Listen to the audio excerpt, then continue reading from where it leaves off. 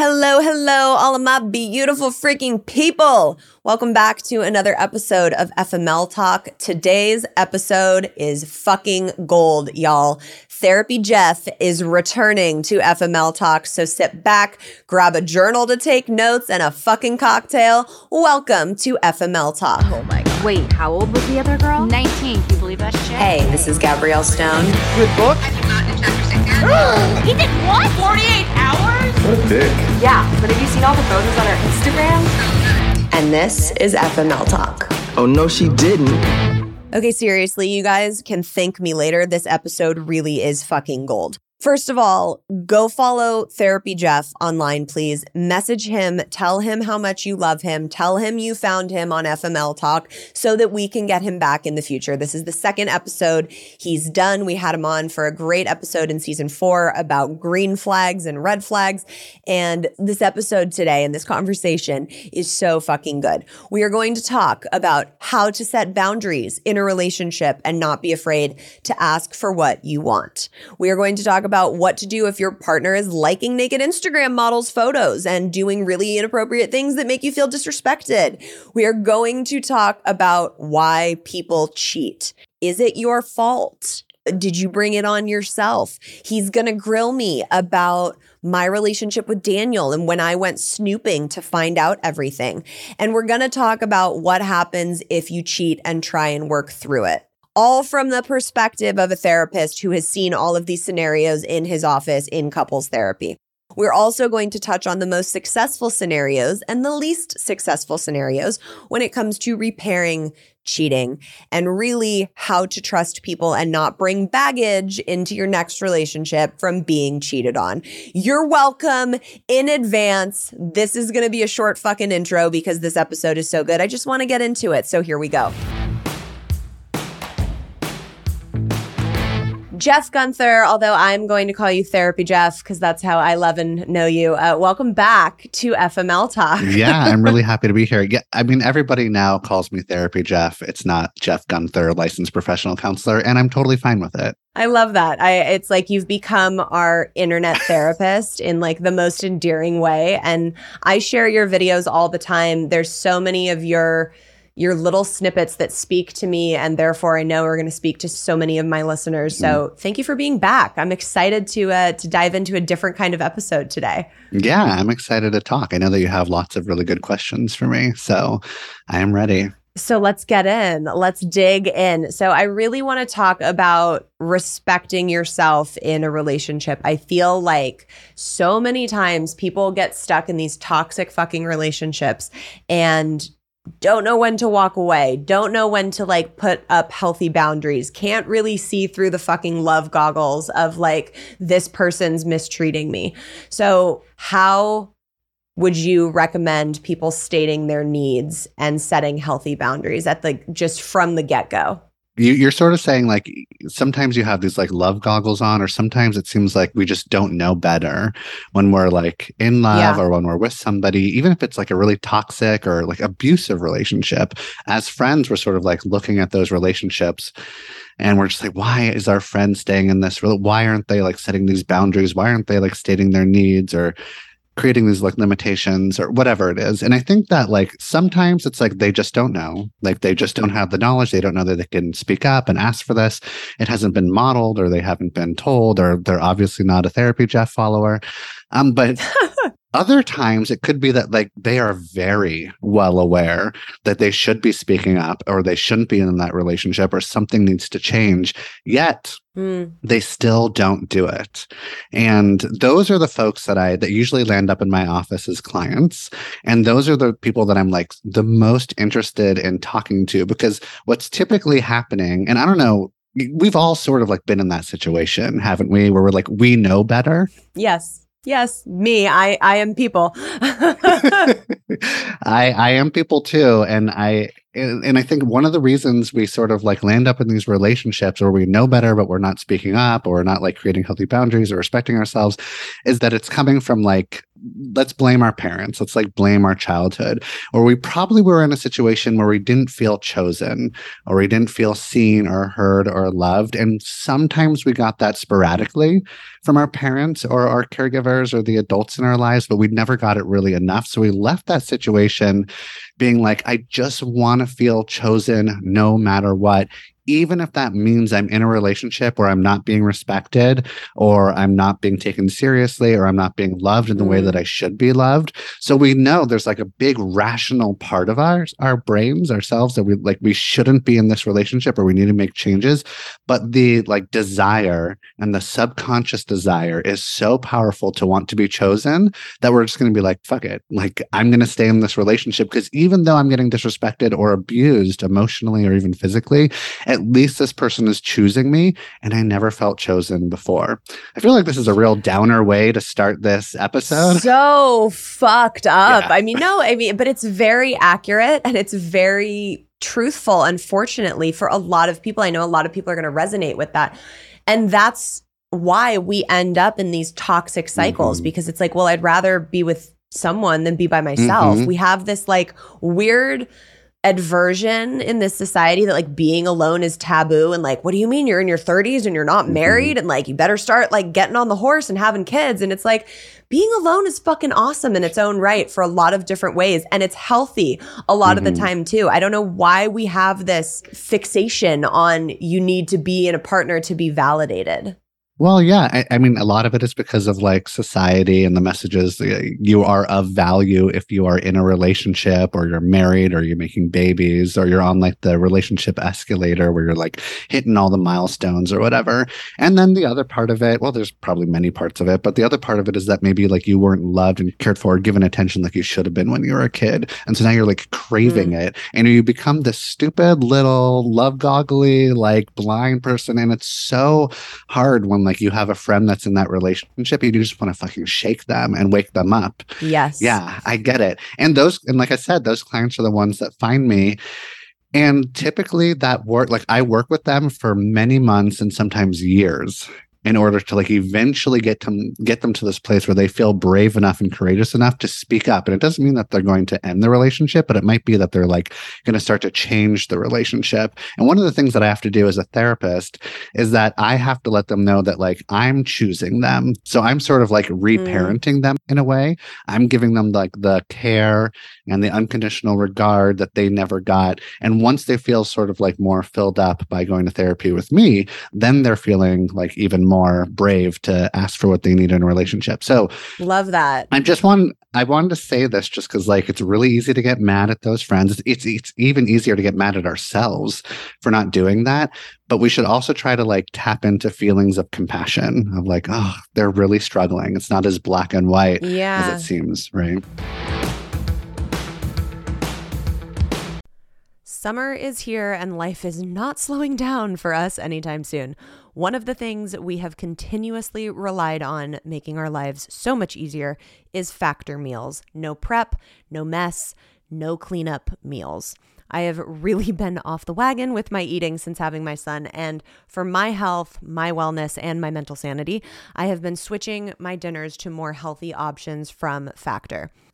They have 35 different meals and more than 60 add-ons to choose from every week, so I never get bored. And Tay is continuously shocked every time he sits down to eat one because they are so freaking tasty. They have breakfast, lunches, dinners, and desserts. It's a treat to have restaurant quality food that is so easy to prepare and doesn't come with the insane Postmates bill. Head to factormeals.com/FMLTalk50 and use code FMLTalk50 to get 50% off your first box plus 20% off your next month. That's code FMLTalk50 at factormeals.com/FMLTalk50 to get 50% off your first box plus 20% off your next month while your subscription is active. Enjoy, FMLers.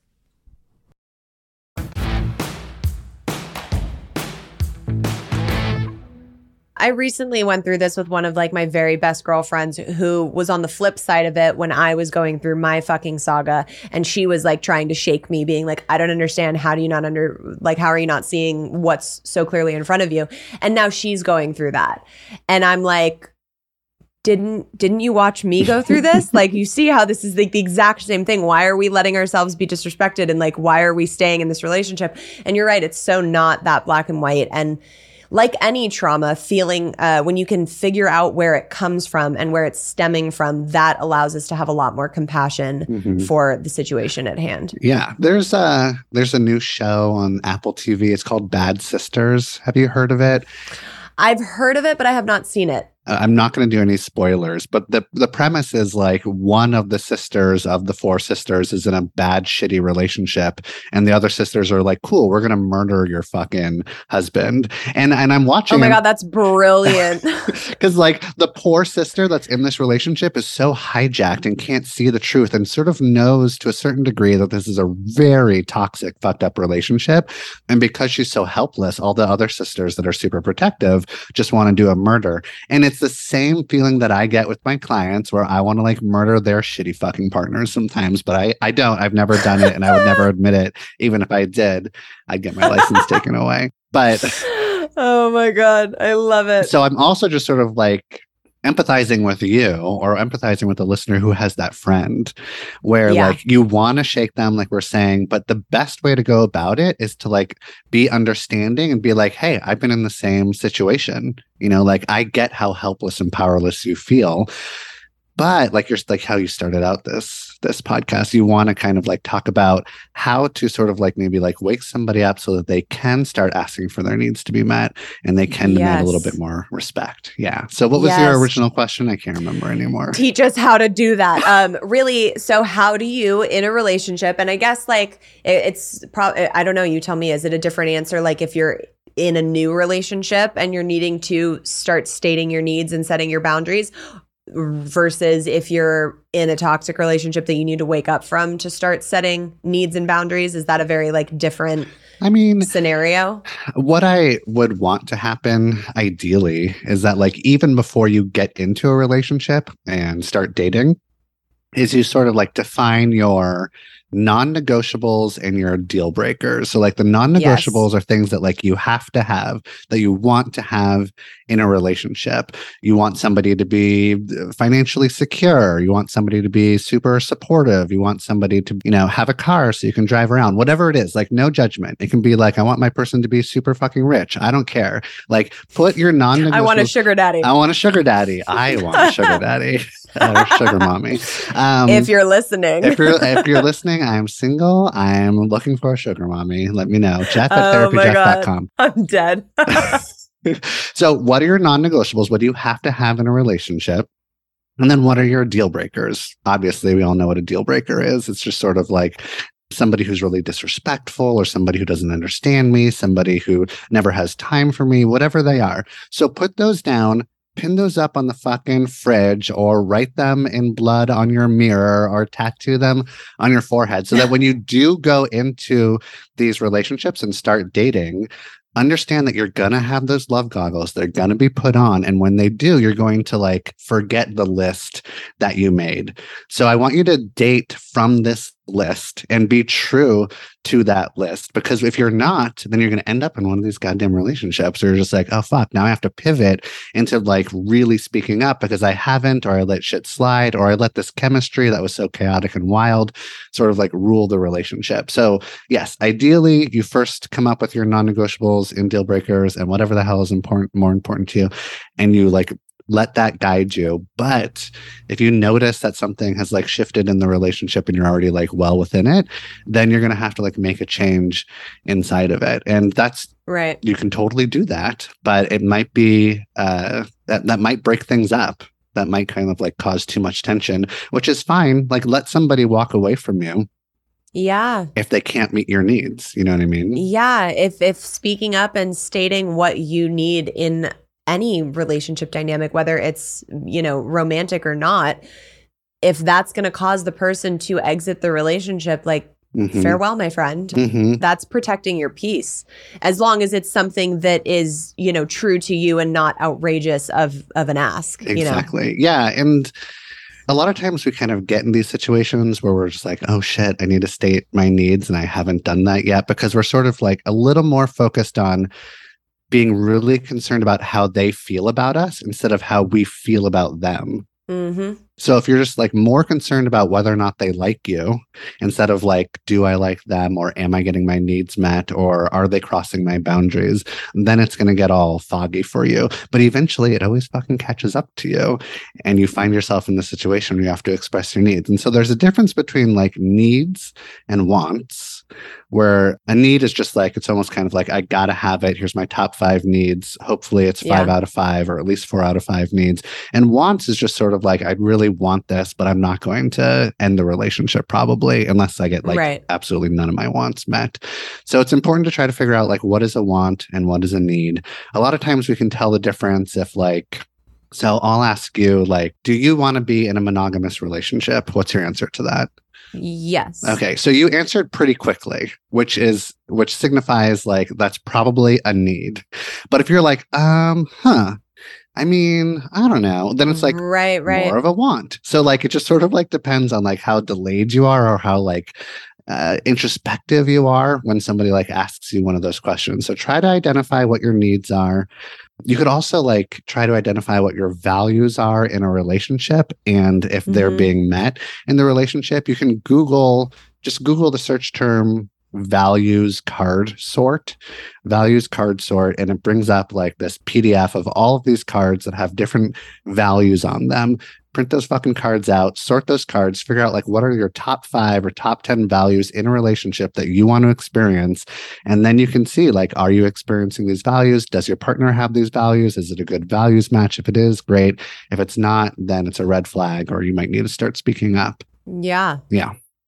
Oh, I love that. That's a great thing to like just start out every relationship. Yes. Like print your fucking cards out. Yes. So let's say, because you brought up a really good point, when you're in a newer relationship and you're in that kind of courting phase, it's not so easy to sit down on to like dinner on your 3rd date and be like, so I just want to let you know, these are my non-negotiables and my deal breakers. Are you going to fuck with any of them? Because I'd like to know now. Great. It's not that easy because you're like, ooh, I want them to like me. And I've totally been there. Mm-hmm. So when is an appropriate time to start stating boundaries and wants and needs in a relationship?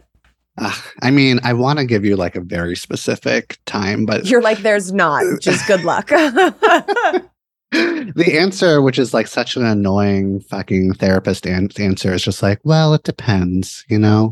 And it's really just sort of like up to you and you're on your journey. But I really want you to like think about like, when you're thinking about the non-negotiables and the deal breakers, I want you to just sort of be like collecting the data that will tell you if you're like meeting those non-negotiables or deal breakers in the like quote unquote like early days of dating.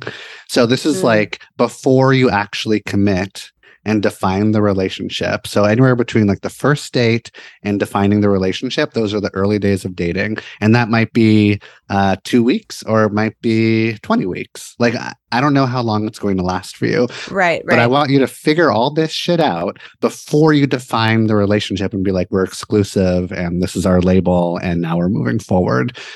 Yeah. And so if you want, you can be like me and be kind of like a freak about it and have that list on you and ask within the first 3 dates because I'm not fucking around.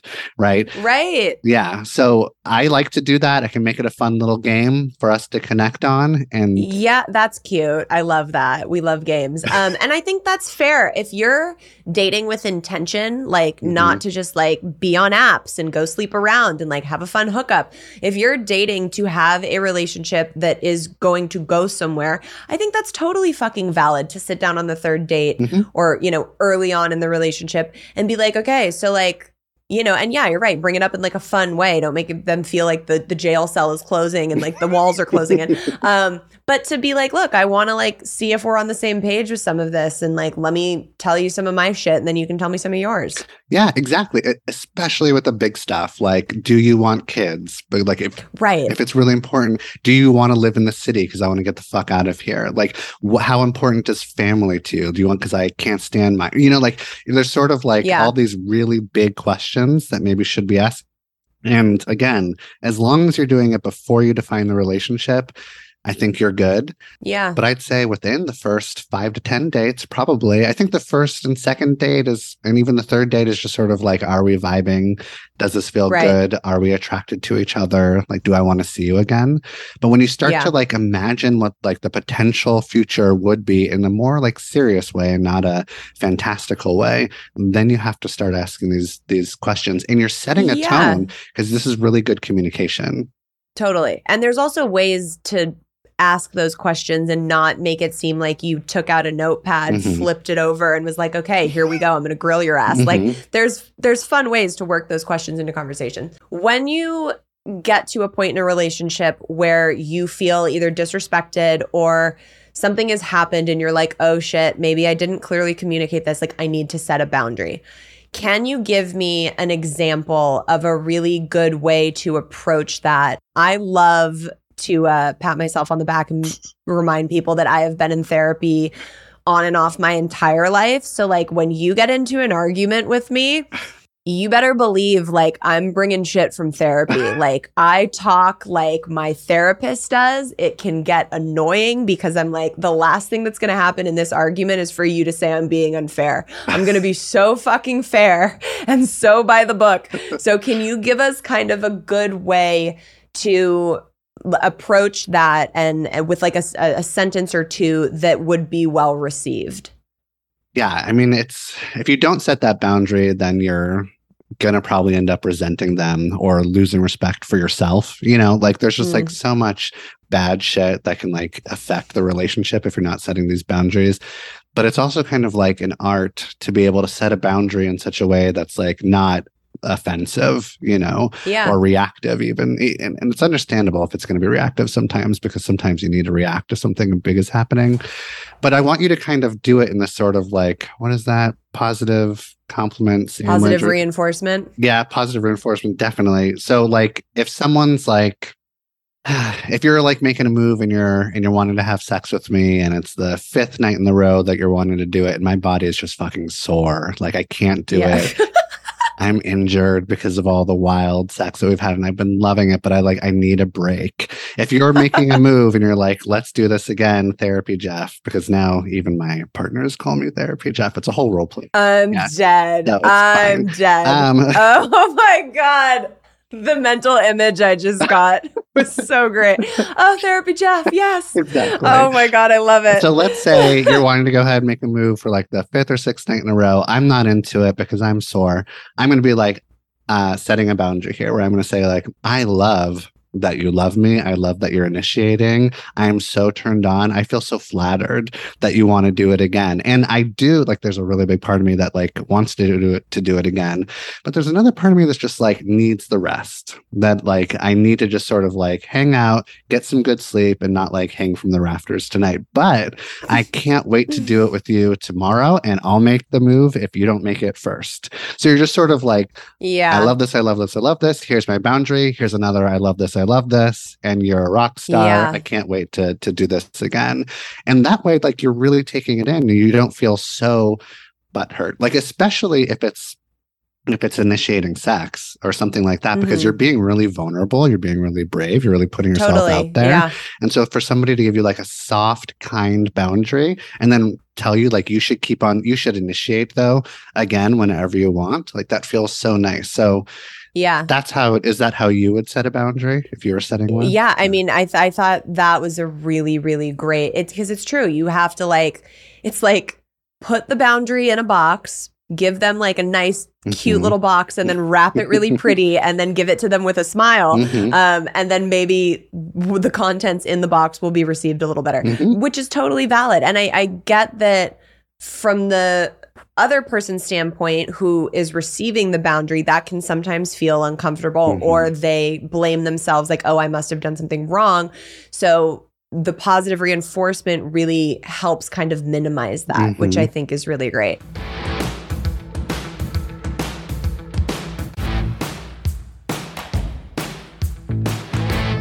So let's think about if it's not something that's so like fun and new and like all the sex, you're just having all the sex, and it's you're in a relationship and your partner has been doing questionable things on social media, whether that's, responding to, flirtatious DMs or liking photos of scantily clad Instagram models, like doing some like sketchy stuff, and you need to approach them to set a boundary there. How do you handle that? So you're like, you leave, just fucking run. Side note is that like, I think this might be one of the top 3 questions I get from and I've never answered it. Okay. I will do my best, but I want to tell you why I've never answered it, just because like I feel like it's so loaded. And it's understandable, and ridiculous that's one of the top questions you get, because that's why I asked it, because I know how many of my listeners are dealing with shit like that. It's funny. I also just this past weekend I asked maybe like 7 or 8 of my like friends, most of them therapist friends, and they all had different fucking answers. So so there's like some answers were just like, why are you even paying attention to your boyfriend's like Instagram likes as much as you are? Like, why is that interesting to you? Like, why do you feel like you need to? Another one is just like, well, it sounds like there's like feelings of insecurity and you're not good enough stuff. So maybe like approach your boyfriend in that sort of way of like, I'm feeling really insecure. I don't even like myself that I'm checking your fucking Instagram likes. Like that doesn't feel good to me at all. Other people are just like, no, this is kind of like, this is sort of like pornography, and it feels like borderline almost cheating. And we haven't even really like talked about how this feels in the relationship of like, if this feels okay or if this feels fucked up or what my feelings. So I feel like, again, it depends. But like, this is actually a really good conversation to have like at the beginning stage of a relationship, just to be like, how does this feel like cheating? What is cheating? What is emotional cheating to you? Like, do you feel like it would be okay if I did this or if you did this? Like, how is this behavior affecting the relationship? It doesn't feel like I'm all of a sudden like the priority. It feels like you want somebody else, and all the people that you're liking all look different than I do. Like, that makes me feel really shitty about my body or how I look or how I feel in this relationship. So the way that I typically go or think about this question is that like, I want you to be able to like approach your partner in a way where you're like, here's my vulnerable feelings. Like, there's a part of you that's probably just like, what the fuck is this goddamn bullshit that you're doing? Like, you want to just sort of be like, I'm angry, I'm hurt, so I'm going to hurt you, which I totally get. Hurt people, that whole thing. But it would probably go better if you're like, hey, I don't really like the person that I've like become, where I'm like monitoring your social media feed. Like, this doesn't feel good to me. It kind of, I don't know, it's like crazy making to me. And it's because like, I'm starting to feel really insecure that you're liking all of these Instagram models, and that maybe you're even like messaging them or commenting on them. Like, it really sort of like triggers something inside of me. Can you make me feel better? Like, just sort of like put that out there, let them know you're feeling like shitty, and ask them to make you feel better. See what happens. Yeah, I love that answer. In any, you're like, okay, great. Let's move on. What's your answer? I want to know what you would say. Well, I thankfully am not in a relationship where that's ever a thing anymore. I certainly have been in the past. And I don't remember necessarily how I handled it. I know there were times where I found like messages and DMs and did the hurt people hurt, like fucking explain this, motherfucker, but which obviously like didn't end well. But I think it really comes down to, is the person acting to like out of blatant disrespect, or have they not been made aware that this is a trigger for you or makes you feel uncomfortable? I'm always in the camp of like, sometimes people are stupid. So until you tell them like, hey, this sucks and is affecting me in a negative way, if you care about me, I'd love for you to help me fix this, and giving them the chance to do that, which is pretty much what you just said. And that, to me, it's like, if that can't be done, then it's time to be like, okay, maybe I need to like reevaluate if I'm in the right relationship. I mean, I like it because like, basically you're saying like, go ahead and give them the benefit of the doubt that they're a fucking idiot. And that they like, right. And I think that I support that. Like, you should default on like imagining that your partner has the best of intentions and they didn't know that they were hurting you. And this is some like old bullshit adolescent behavior that like maybe needs to kind of go away a little bit, or like they need to understand the emotional, like the impact that it's having on their partner, because it's more important what their partner is feeling than like, you know, liking these Instagram models or whatever.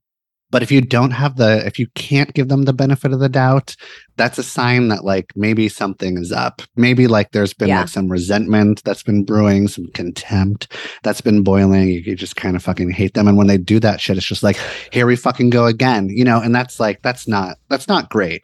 But if you can approach it in the way that you and I are approaching it, then solid. That's gold. Like you should do that. Yeah, definitely. I love how you're like, if you're just like, I kind of fucking hate them. maybe it's not the right red relationship, flag if guys. you kind of fucking hate them. I'm interested to know a little bit more, if you're willing to tell me, about like the did you snoop on your partner's phone to see if they were like direct messaging people, or did they show you? How did that play out? Well, okay, so it's funny because it's detailed in my book, the first part of how this like epic divorce, you know, came to be. But we were always very open with each other on each other's social media. So like I would scroll on his Snapchat, he would like peek around on my Instagram, not like in our messages, but just like on the feeds when we were bored.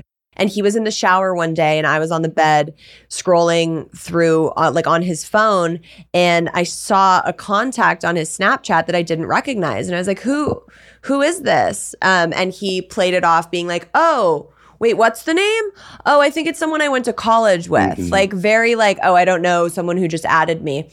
And that was all it took to kind of make my intuition start going off. So a few days later, I came home, and honestly, props to me now that we're recounting the story. I walked in and I was like, look, this is probably my old insecurities. And I feel icky that I even have to ask you, but would you be okay if I sat down and looked through your phone? This was my husband at the time. Like I wasn't going to like go and like hide in a dark corner, although like with the shit that he was doing, it was warranted. And he was like, yeah, but like, can I sit down and do it with you? Like while you look? And I'm like, yeah, sure. So I sit down, I start like openly going through like trash email, like all the places that you should look when people are being shady. And then a Snapchat came in from that specific person.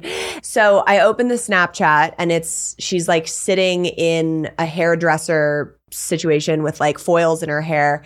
And I turned the phone to him. I'm like, why would she be sending you this? And he's like, oh, it's probably just, you know, sent to her friends list, which is a thing on Snapchat that like you just send it to everybody or whatever.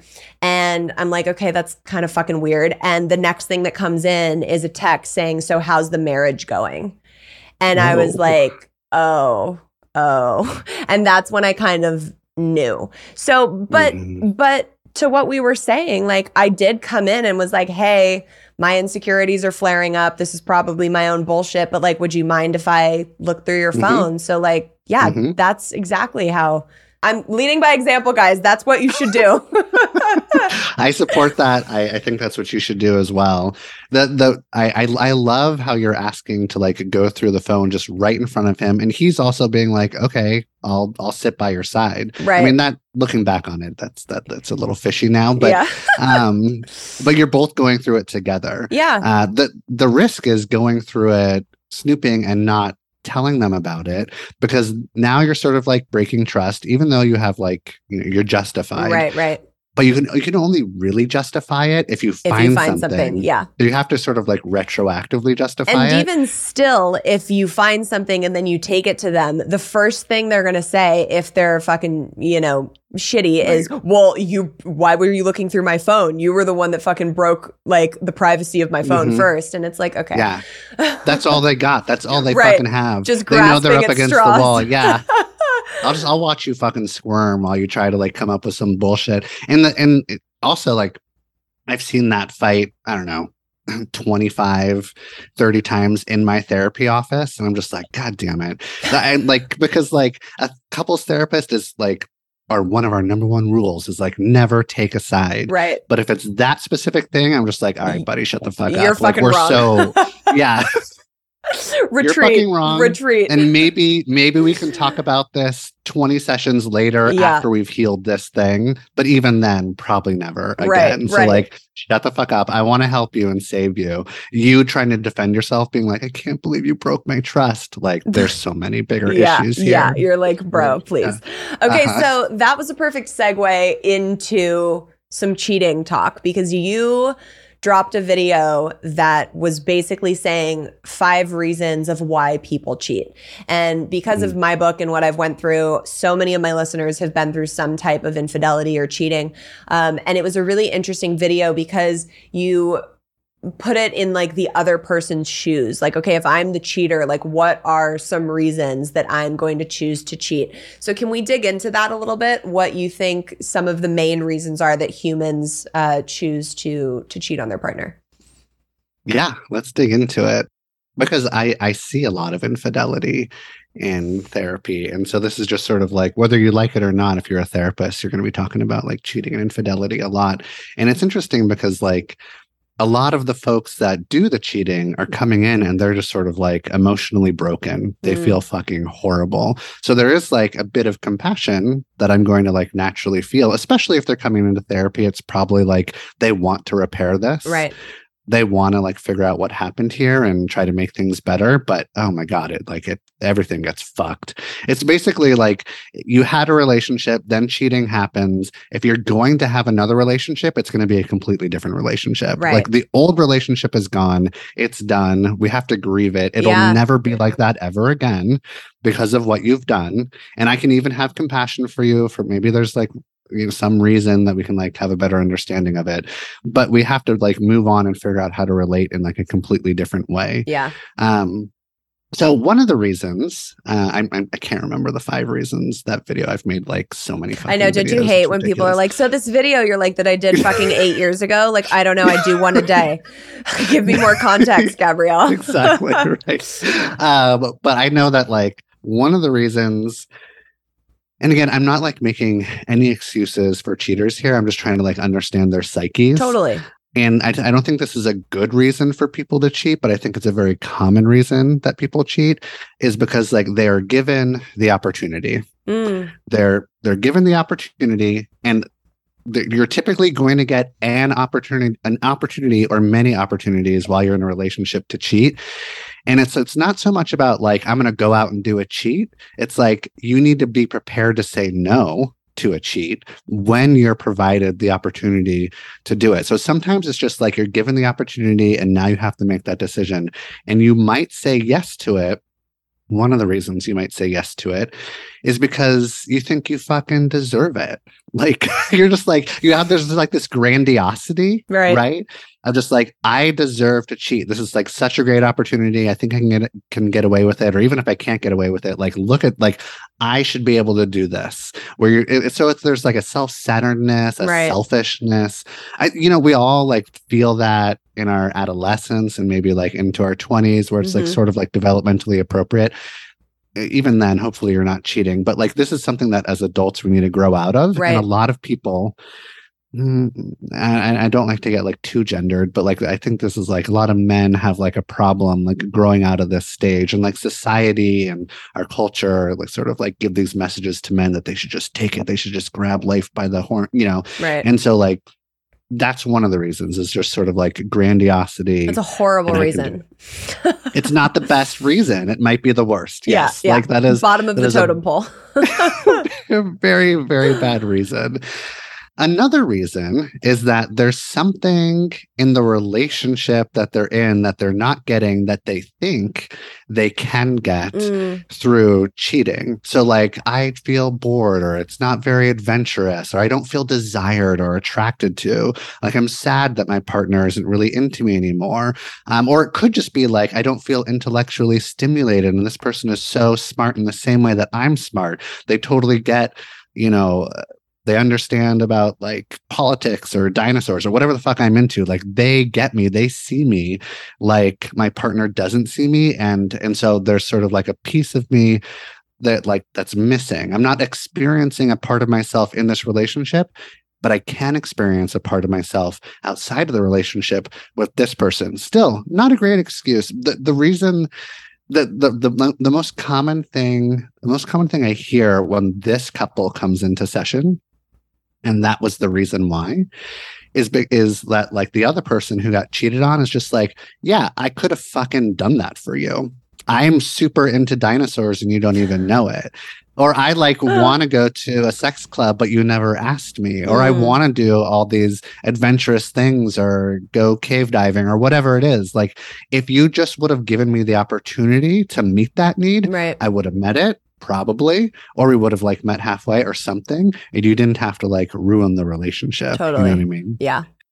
One of the things that I usually tell my listeners that I found comfort in when I was cheated on in my marriage was that it wasn't ever about me. It was something that he was lacking inside himself, that he was trying to like fill this need or this void. And it didn't matter if he was married to me or married to Jennifer Lopez or married to like the girl he was cheating on me with, you know? It was something that he was needing to do to fill something that he was missing within himself. Like, it's never really about, in my eyes, the person that's being cheated on. Right. It's usually a old childhood wound, like daddy never hugged me enough, and I never felt seen or heard or understood in the house, and I feel like I'm worthless, and the only way that I can feel of worth is when someone is like choosing me to have sex with me or something. Right. So, and it gets like satisfied for a little while or maybe even a long while in a relationship, but it's never really addressed because there's some like parent issues that are never really talked about in a real way. You eventually, like, there's this void that's left where you have to continue to fill it, and you'll probably end up trying to fill that void for the rest of your life, and you'll never have like a real relationship, and you'll never have like real intimacy, right? So but those people, a lot of times they fool themselves and they fool the people that they're dating or married to, and because they become sort of like, or they're maybe like narcissistic adjacent or something, or maybe even narcissistic, but like, they have the narcissistic qualities and characteristics and they don't even know it. Yeah. That totally checks out on my end. Or, the emotional maturity to talk about like, there is a void, there is something that I feel like is missing. So I need to go to therapy or talk to you about it or go on a walkabout. I don't know. Like, they need to find themselves, do some meditation or journaling. There's so many fucking things you can do instead of cheating. Right.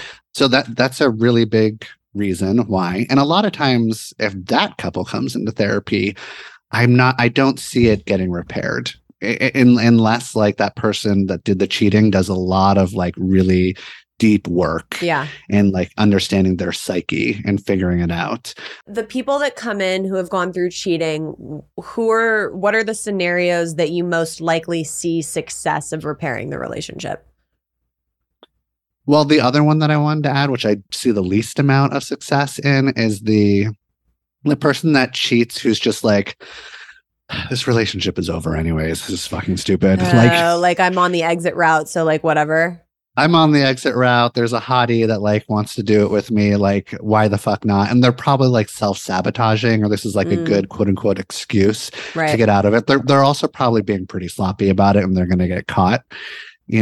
So, and then if somehow their partner drags them into therapy and they tell me the story, I'm just like, cool. So you don't want to be here. Yeah. Obviously, like, I need you to be like all in, or at least mostly into this relationship of wanting to repair it. And you seem all out, bud. So I don't think that relationship therapy is going to work for you. And then I turn to the other person. And I'm like, why do you feel like it's okay to be with somebody that doesn't actually want to be with you? Right. Why is it okay to be with somebody that doesn't want to meet your needs? Why do you want to be with somebody that's just like so blatantly disrespects you? Why is that okay with you? Yeah. I'll give them that message. It might be a little more compassionate, not as direct, but I'm going to try to like wake them up. Yeah. So they can be like, why the fuck am I with this person? Like, why am I dragging this cheating asshole to therapy when he's just going to fucking like waste the session money and then go do it again? Exactly. Yeah. It's pointless. Yeah. So there's that. But again, going back to what we first started with in this podcast, a lot of times that person stays with that person because they still feel like chosen to a certain degree. Right. And oh my God, which is so sad to me. Like, I want to like so hug those people. There's just sort of like a feeling of like codependency, maybe of like, or I can't exist without them. What would my life look like? Even though they know that this is not a good relationship. The ones that are more successful are the ones like if you come in and the person who did the cheating, they're not like, it wasn't because they're grandiose. It wasn't because they're selfish. It wasn't because there's like some void. It's like they made a fucking mistake, a really stupid mistake. Maybe they were a little drunk. Maybe they're a little tipsy. Maybe they like felt really lost. Maybe they were depressed and they thought that, or they were feeling really like there's like some sort of mental health issue maybe going on that wasn't totally addressed, and it has nothing to do with the relationship. It has more to do with just sort of like them. And then they do it, and they do it maybe just one time or a handful of times with that one person. And then they feel horrible. They feel so much remorse. And when they come in, you can tell they're feeling incredibly remorseful. They feel so guilty. They feel so bad. And they're not like, a lot of times when I ask somebody like, why did you cheat? How did this happen? If their answer is like, I have no idea, I'm just like, fuck, this is going to be a lot harder than I want it to be, because it's such a bullshit answer. I get it. Like, I understand. Like, you feel like, I don't know if I blacked out. Who knows how this happened? But now we have to do the thing where I have to get you to take accountability for it. And so a lot of times it's going to be a lot more successful if you can have accountability and understand the impact that you just had on your relationship, that everything has changed forever, that there needs to be like a really big change. And what are you going to do about it? You're motivated to do it. And then the person that got cheated on, I'm not here to do like victim blaming. However, is there anything that happened in the relationship that you contributed to that made it like a little bit more disconnected? What are you two doing as like the couple to like both be a little bit more disconnected? And if we can identify what that is, then both of you can change into this new relationship that's a healing relationship and even stronger than before, hopefully. Yeah, I think it comes back to the main rule that whether it's repairing a relationship or making a relationship work, it has to be a two-way street, and both parties have to want to forgive each other and make it work and go forward. It has to be a two-way street, and sometimes it has to be a one-way street once at a time. So like if it's a two-way street, sometimes it's like, well, this is what I want. And the other person's like, well, this is what I want. It's a two-way street, but we just be like, well, let's just focus on one of you. Right. What do you want? And usually it's the person that got cheated on, where it's just like, we're focusing on you. I don't give a shit about your street over there. Yeah. We're only focusing on your theirs. Street. Fuck your street. It's a garbage street. And then once we like take care of that street, we can kind of go over to you and figure out what's going on. We sort of like go back and forth until eventually it feels more like a two-way street where you're both kind of naturally, organically there for each other. But, you know, most of the people, I think there's like some study that I'm just going to throw out there and I can't point to, so just trust me. There's like 2/3 of people that get cheated on, that go through infidelity, stay together. No shit. Yeah, shit. Like that's they stay together. And I'm not saying like maybe they have just sort of like a sad relationship for a long time or for the rest of their life, but most of the time they stay together. So that's something to keep in mind, because a lot of times when we get cheated on and we decide to stay together, you're just like, what the fuck is wrong with me? Right. I can't believe I'm doing this. But most people actually do, because I don't know, they have a family, or there's a lot there, they have a good history, or they're still loved, there's so much good. Like there's a lot of reasons to try to repair it. Yeah, I'm here for that. So as we wrap up, let's imagine we went through the cheating and fucked their side of the street, and now we're like, bye, I'll see you later, and we're alone, and we're entering into a new relationship. How do you enter into that new relationship without carrying the baggage and fear bullshit of being cheated on by your last partner? I mean, if you can, go to therapy. Yeah. I know that like therapy is a privilege and we don't all have access to it, or sometimes we can't afford it, or we don't have insurance. But if you can, going to therapy between relationships can be like a really good palate cleanser. Yeah.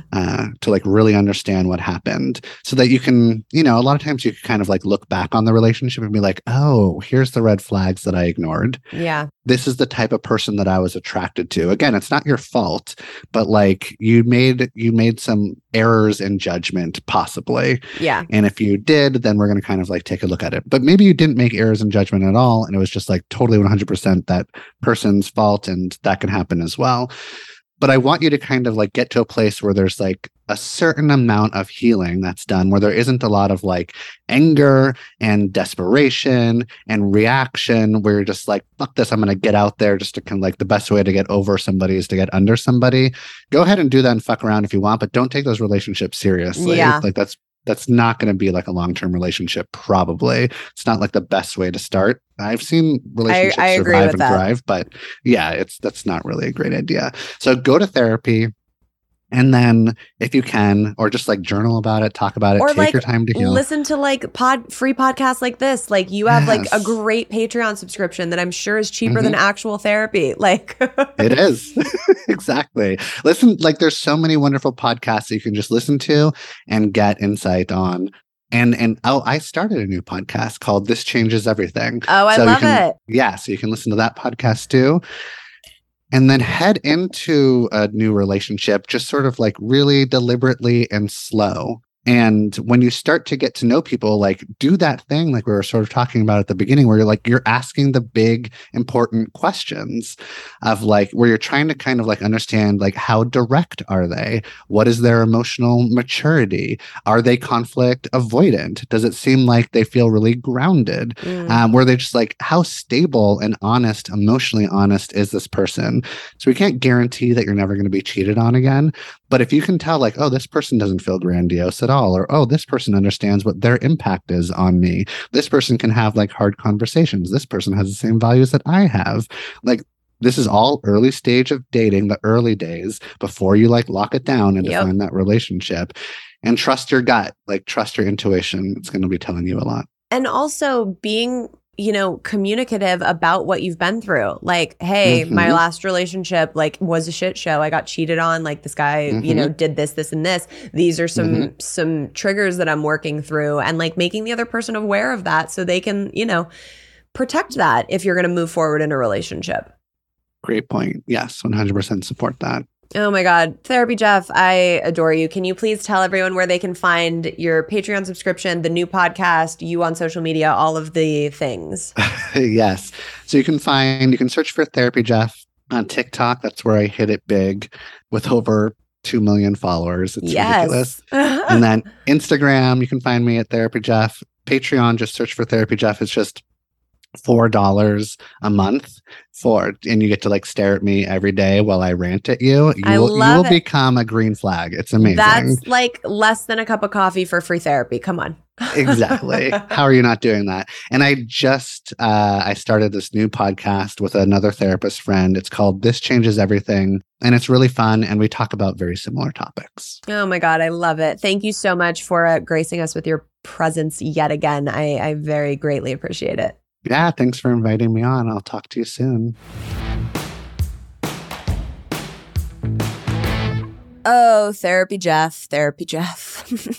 I had so much fun having this conversation. There were so many golden fucking nuggets in here. I hope it resonated with you. Please, if it did, shoot Therapy Jeff a message on Instagram. Tell him how much you loved this episode on FML Talk, because I would love to get him back on to dive into some different topics. I just think he is the epitome of what we love on FML Talk. Therapy, some cuss words, some laughter, and some really great fucking content. I absolutely love it. I hope you guys had as much fun today as I did and got some good stuff out of this episode.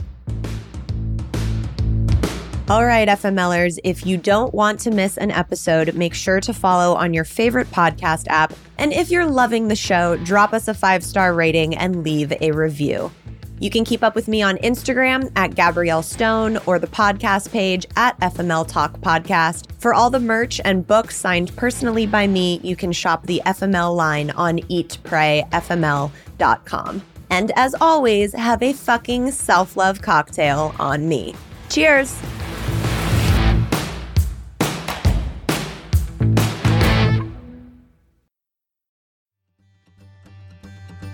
Welcome to As a Woman, Fertility Hormones and Beyond. I'm your host, Dr. Natalie Crawford, and I am a fertility physician and co-founder of Fora Fertility in Austin, Texas. We will talk about a wide range of topics, including the menstrual cycle, your hormones, infertility, IVF, mental health, and, well, beyond.